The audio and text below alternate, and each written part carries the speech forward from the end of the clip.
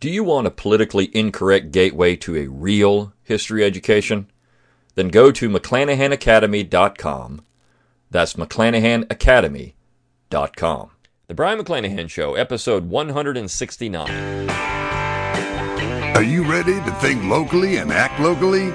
Welcome to the Brian McClanahan Show.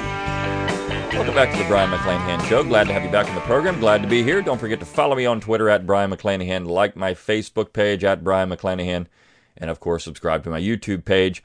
And don't forget about McClanahanacademy.com. All those great courses, 4 great classes right now out there. Go to McClanahanacademy.com, where it's always free to enroll, and people that enroll get the best deals when the new courses come out. And I've got another one coming out probably in September, at the latest early October. So go to McClanahanacademy.com and get that. Enroll and be part of the cool crowd. Okay, let's talk about the topic for today. I want to review a couple of books. We're going to take a break from Trump and all things Trump. We've got a caps war. We've got all this crazy stuff going on out there with Donald Trump. And maybe in the next episode I'll talk about Donald Trump. But I want to talk about something else because it's important for how we understand American federalism. And it's important because the only recourse Americans have in this monstrosity of a general government, whether it's Trump or Obama or take your pick, is federalism. Yesterday, the 10th Amendment Center made a meme. I've never been made a meme before, but I'm a meme now. Made a meme of me saying that, look, all this hand-wringing that we have could be solved by federalism. It's true, on the left and the right.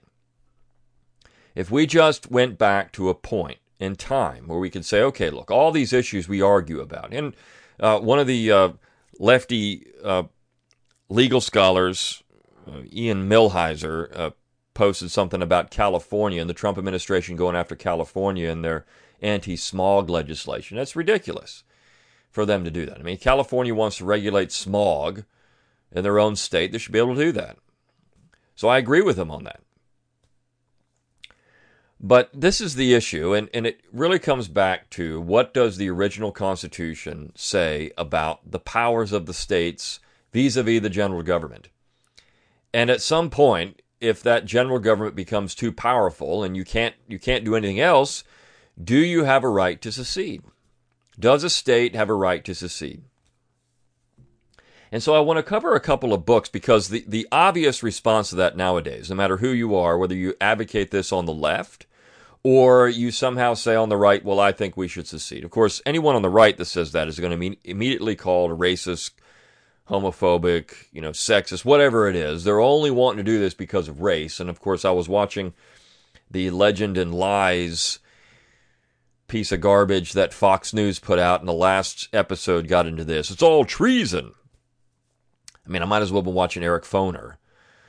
But that's the charge. And even now, people on the left are facing that critique because those on the right are saying, you can't do that. You can't secede.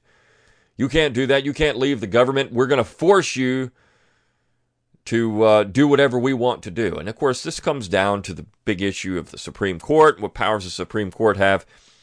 And should the Supreme Court, 9 judges, be the final arbiter of every constitutional decision in America?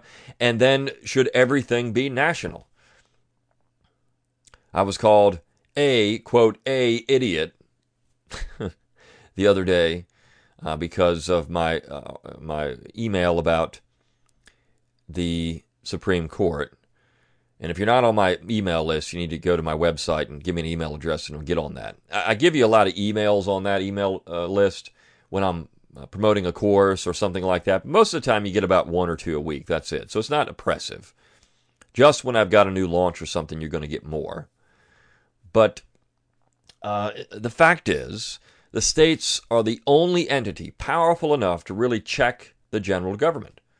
This is what the good folks at the 10th Amendment Center have been talking about for years now. It's what we talk about at the Abbeville Institute. And, of course, Don Livingston, who's president at the Abbeville Institute, has been talking about this longer than the Abbeville Institute has been around. So have people like Clyde Wilson and others. I mean, this is something that has long been discussed, but has gained a lot of traction in the last, say, 20 years or so. I mean, if you had mentioned this in 1996, everyone would have thought you're crazy. And in fact, there was a really great book. It was kind of my gateway into this whole idea of using these principles of originalism, secession, nullification. It was a book by the Kennedy brothers, Why Not Freedom? And a lot of people, the Kennedy brothers are just a bunch of idiots. But this is, I read this. Now, of course, they're more famous for The South Was Right, and that book has sold, well over 100,000 copies. I mean, it has been a smashing success. But Why Not Freedom was what I read first. I mean, I saw this book in a bookstore, Barnes & Noble, something. I don't remember where I was when I was in college. And there it was, and I said, that's pretty cool. So I pick it up and I read it. And, of course, the last chapter of the book is a discussion of the 10th Amendment. And at the time, I was simply a Republican, and I read this, and I was kind of shocked. I mean, wait a second here. You're saying we need to nullify? You're saying we need to perhaps even secede? This is what you're saying? It was shocking to me. It was like hitting me over the head with a sledgehammer. But I was receptive to it, and some people aren't. It takes some time. But this is ultimately where you go. If you want to go down that rabbit hole, it's ultimately where you go, that you have to have the states get involved in this process if you're going to really seriously consider checking the power of the general government. Well, there's a historical paper trail here. States have tried this. States have tried nullification. States have tried secession. And so that historical paper trail needs to be discussed. And one of the charges, as I just mentioned, that's often brought up when you say these things is treason.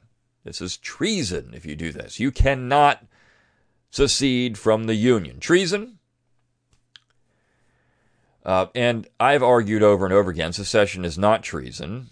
It is the American principle. But I want to talk about two books that have come out in the last 5 years. In fact, one last year and one a couple of years before that discuss this issue in a historical context. And so the first is titled With Malice Towards Some, Treason and Loyalty in the Civil War Era. It's written by William Blair. And the other is Secession on Trial, The Treason Prosecution of Jefferson Davis by Cynthia Nicoletti. So these two books are interesting because historians are seriously considering these issues. For the first time in a long time, they're looking at these things. And I will say that both Nicoletti and Blair have done a very good job being pretty even-handed. Now, they would not fall on the side of saying that either one would say that secession is right or legal. But they are at least looking at these issues and not being highly partisan critical of the idea of secession. They're being, in other words, good historians in looking at the issue. In fact, I'll say this about Cynthia Nicoletti. This was her dissertation, and it was published by Cambridge University Press in 2017. And it created quite a buzz. I mean, people were looking at this and saying, wow, this is going to be an interesting book. One thing I will say about it, and it shows you the current climate of the academy in this particular book. In the first chapter, the introduction, she goes to great lengths to explain that she does not believe secession is legal or right. And she, of course, has to give the obligatory, the South was all about white supremacy and slavery. She has to say these things. And I mean, I think she believes that, unfortunately. She believes that. This is the whole idea that only the South was in favor of white supremacy is one of the greatest and most stupid arguments that anyone can say. Because, of course, you can dredge up quote after quote after quote from even Abraham Lincoln himself or those around him or Republicans in the North talking about how they were the party of the white man. And the Democrats in the South, the party that believed in, quote, miscegenation because he had all these mulattoes running around. So if you want to vote for the white man, vote for the Republican. Quote after quote after quote. I mean, you almost can't make up the stupidity of those that say the South was all about white supremacy and the North was all about equality and helping the black man. I mean, this is just one of the most idiotic arguments you can make. But Nicoletti has to give the obligatory, I don't like the South, I don't like Jefferson Davis, I don't like any of these people, I have to begrudgingly write about these people. However, she does say that they were rather interesting. I mean, the legal team that was defending Davis, because that's what this book is about. It's about the trial itself of Jefferson Davis. And all the Northerners who were in favor of his release. But she has to say these things, and she explains very clearly why she has to say these things, because she wants a job. You see, if you come out in the modern academy and say that, you know what, I think that secession was legal and that the South was unfairly persecuted by the North and calling them traitors, that the North was doing something unjust and invading the South, this was simply the American principle of independence, you will never get a job. You will never get a job at a four-year institution because the people that work at these four institutions have cellophane for skin. Right? I mean, that's what they have. No, I take that back. Not cellophane for skin. They have tissue paper for skin. And they have the intellectual capacity at times of a cockroach. Because if you cannot, if you go beyond what they're comfortable with, and you say anything that could be, if you say secession is, if you say the South had a point, oh my gosh. You can't say that because you're going to be called all kinds of terrible names by the students, the SJWs at the university, and so that's heat they don't want to take. It's an anti-academic position, but it's what the academy does. And so Nicoletti is very early on saying, I don't really believe these people. I mean, I just wanted to look at this stuff and have a scholarly book because nobody's really done it before. But please hire me. Please hire me. I'm not one of these neo-Confederates. In fact, in the beginning, again in this chapter, when she cites some studies on secession, she says, well, I mean, these are pretty good, but unfortunately, these are neo-Confederates, and so we really can't, believe these people very much. I mean, this is just stupid. So someone like Bledsoe, Albert Taylor Bledsoe, who wrote Is Davis a Traitor?, perhaps the best defense of secession in the 1860s, because he was a partisan of the South, you can't believe what he's saying. I mean, the man went out and did a tremendous amount of work to justify secession on legal terms because he thought that could be used in Davis's defense in a trial that never took place. And Nicoletti does a nice job explaining why the trial never took place, because there probably wouldn't have been a verdict in favor of the United States government. Davis probably would have been found not guilty, which would have been disastrous to the Union position. So you let him out, and now you can sit there and run around and still say secession was treason. We just were being magnanimous and saying that we're going to let Davis go because we're good people in the North. We have our treasury of counterfeit virtue to uphold, and we're going to show mercy on the South. The fact is that the majority of Americans, North and South, in 1866, 1867, 1868, even into the teeth of Reconstruction, did not believe that the South had committed treason in seceding from the Union. They did not believe that the South had done anything wrong other than fighting for independence, which they thought was invalid. I mean, they wanted to maintain the Union, and they were fighting for the Union, but at the same time, they did not think that the South was deserving of severe punishment. Now, there were those that did in the North. But if you put the South and the North together, the minority of the North, you have a majority of Americans in the post-war period that would favor the Southern position. Unfortunately, that majority could never take hold until after Reconstruction, because you had the minority in the North, the radical Republicans essentially, controlling the government. This was a rump parliament. And it was impossible for those who opposed the policies of the radical Republicans to make any headway. But this is a valuable book. It's not going to be one that you, if you are in favor of secession, you're not going to read it and say, well, Nicoletti's one of us. She's not. And her concluding chapter is weak. She gets into the Texas v. White decision, and she essentially says the Supreme Court decided secession was illegal, and so secession is illegal. That's not really what the Supreme Court decided.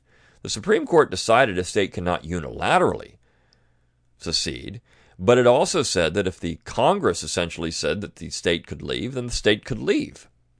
This is what Texas v. White said. And so she gets into that particular issue. Again, she gets it a little wrong. But this book is valuable because people are actually talking about this from a scholarly position now. Mainstream academics, not just people who believe it, but mainstream academics. And again, even if they get it wrong, it's important to note that people are actually looking at the North. They're turning the focus away from the South because the South, honestly, really is not that interesting during Reconstruction. It's not that interesting. What goes on in the South and what's happening in the South is punishment. And so when you look at Southerners and what's happening there, it's not the most interesting part. You have to look at where the power is located, and that's the North. Also, people are starting to look at the North during the war in larger and larger numbers. And that's the Blair book, looking at treason and loyalty. How do we define this term treason?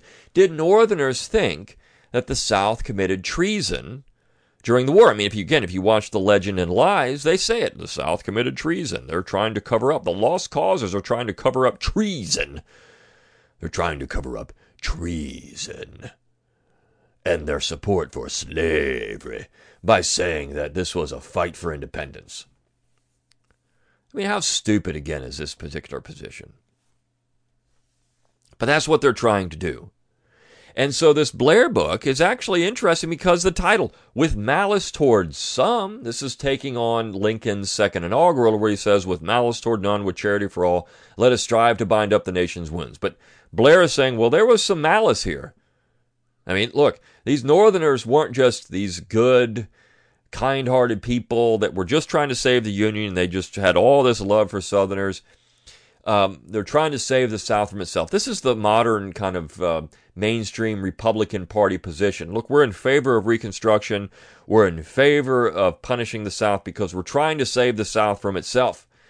We needed to go in and make sure these good Southerners just learned that what they were doing is all wrong. They just didn't know what democracy was. They didn't know about American politics. They didn't know about American principles. They didn't know about any of these things. So we're trying to save the South from itself. You see, this is the modern position on this particular issue. And so what Blair does, again, very interestingly, what Blair does is get into this idea, how many Northerners did believe that the South committed treason? There's a lot. There were quite a few that believed the South was committing treason, and they wanted the South punished for it. Now, did that actually happen is the question. And this was still very much up in the air in the 1860s and how this was going to be viewed. In fact, in his concluding chapter, he says that the secession coin turned up, or the treason coin turned up heads, meaning that we now, after the war, most people didn't really think that the South committed treason. That there were many that were saying, no, it wasn't treason. And some people were very upset about this. Wait a second, we fought for 4 years against them, and now you're saying that they're not traitors? They were traitors. We want these people punished. And you had all these Union veteran reunions where, people were, and children of these people saying, well, we want these people punished. These are traitors. We shouldn't celebrate these people. We shouldn't celebrate their flags or have their songs or have their Confederate veteran reunions. These things shouldn't happen. These people are traitors and they should be punished as traitors. And so this is an interesting position as well. But Northerners, by 1868, Blair says, had discarded their acrimony for reconciliation.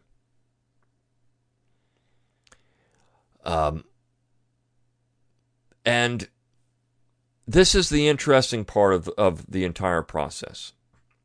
Blair also, when you get into some of the things he said, Blair says that, Lincoln did violate the Constitution, though he thinks the offenses were minor and necessary. But he does think that the states went too far, the northern states went too far on several occasions regarding treatment of southern civilians. He doesn't understand why troops are deployed to northern polling places during the war, and he does say the abuse of civil liberties was awful. But he's fairly vanilla when it comes to bashing the northern position during the war. Now, the whole point of this is reconciliation. You see, this all comes back to one thing. It all comes back to one thing. Should the North and South have reconciled? Should there have been reconciliation? You see, reconciliation is now the dirty word. When you look at David Blight's Race and Reunion, essentially what he's going after in that particular book is reconciliation. And so now it's no longer in vogue to say that reconciliation was a good thing. This is now the bad thing.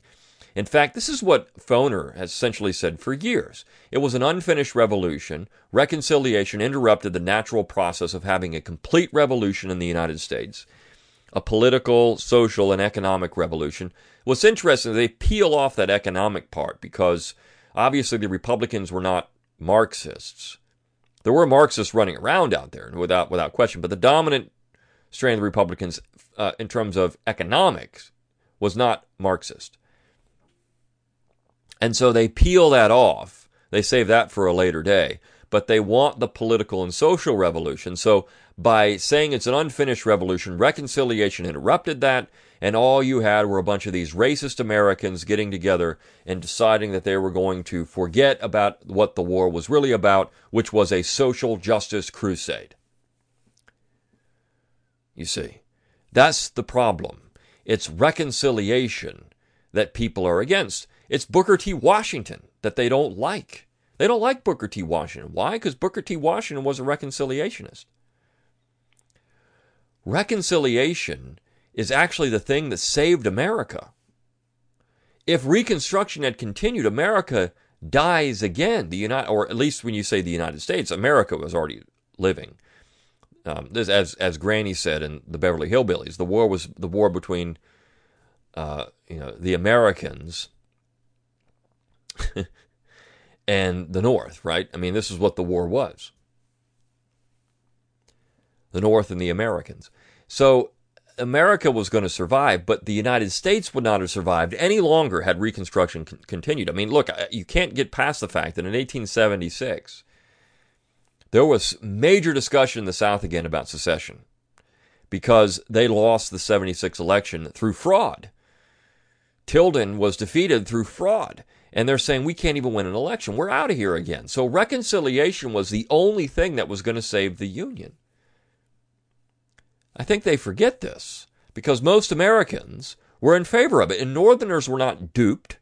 Northerners were not duped into this. They believed it. As Nicoletti has shown, as Blair has shown, these people believed it. Northerners believed that the South, a minority of the North, but enough when you put it together with the South, they believed in the fact that the South should be brought back in the Union, fully brought back in the Union. We should forget about this stuff and just resume. This is what Johnson wanted. It's what Lincoln wanted to do. Lincoln was talking about resumption, not reconstruction. Resume the Union. Sans slavery, but resume the Union. Let the South deal with the other issues. I mean, the North had dealt with these things. Let the South deal with these things.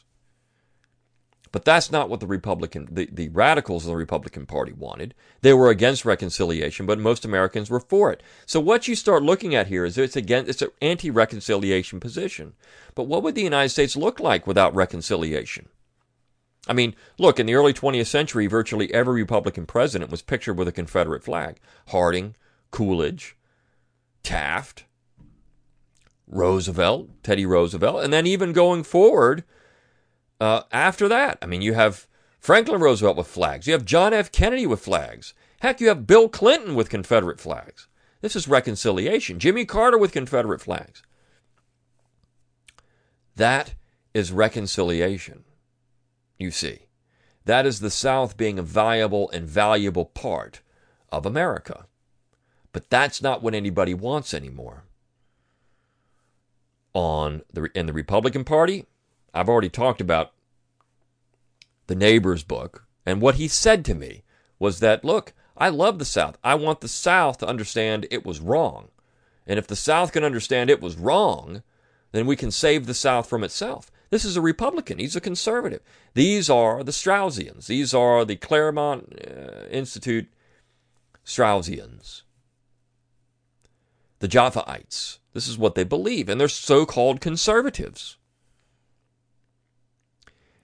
So you don't even need to be a phonerite to see that this is what both sides, the nationalists essentially on both sides, want. So if you really want to talk about something that's viable and valuable in the post-war period, it is reconciliation. Without reconciliation, the United States looks tremendously different, vastly different than it does today. And so many beautiful things came out of reconciliation. Now, we can talk about how there was obviously abuse of people in the North and the South when it came to minorities. I mean, this was going on. This is this was not something that we should say this was good. I mean, obviously not. There was some to talk about having an Ida Wells statue put up.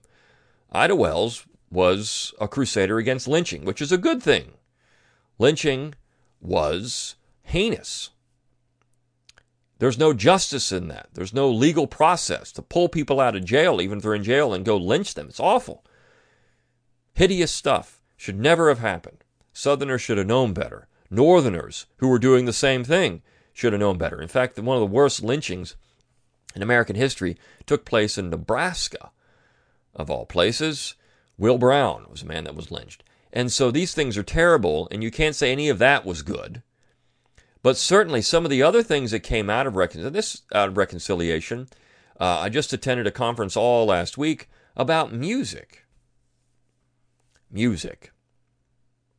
And all of the major forms of American music came out of the South and that reconciliation. And white artists and black artists were playing the same kinds of music, and you put all that together and you get the sound of America. That is reconciliation. Just one example of reconciliation. America would not have a sound if it wasn't for reconciliation. I mean, this is important. And actually, one of the attendees at the conference said, if all this got out, there would be a whole lot less racial tension in America. It's true. You see, what this anti-reconciliation message does is stoke identity politics. It stokes all of these nasty things that both the left and the right are doing now. It stokes it. So a reconciliation message is actually a healing message. It's a peaceful message. And one of my favorite parts, and I'm going to end the podcast with this, one of my favorite parts of the week was a discussion of a Southerner named Billy Walker. And Billy Walker was an ardent Confederate. He was a slave owner. And he was known as Singing Billy Walker. And you had the words to this hymn that everyone loved. It was written by John Newton, Amazing Grace. But nobody had a melody to it until that was recognized around the country and then later around the world as the melody for Amazing Grace. And Singing Billy Walker wrote it. So here is an ardent Confederate slave owner writing the melody to Amazing Grace. And the title of his hymnal was the Southern Harmony and Musical Companion. And I find that so fascinating because the Black Crowes, who's a Southern rock band that I like, their second album was titled that, the Southern Harmony and Musical Companion. So here is a band, Billy Walker, again, was a slave owner, Confederate. I don't know if they knew that when they put the title on there. And here is a guy that is, that tune, everyone knows it. Around the world, a slave owner Confederate came up with that. So anyone that sings Amazing Grace is practicing reconciliation every time you sing it in church. If we had this message, here's a man, a Southerner, writing this melody, that one of the most beloved tunes in the world, not just in the United States, in the world, was written by a guy like that. Wouldn't that go a long way to having a discussion about reconciliation? I think it would. That's what we need to focus on. And this whole idea of calling Southerners traitors for secession, I'm going to end with that, but this is just ludicrous. It's stupid, and it's good to see a couple of mainstream academics talking about this stuff. I'll see you next time on the Brian McClanahan Show.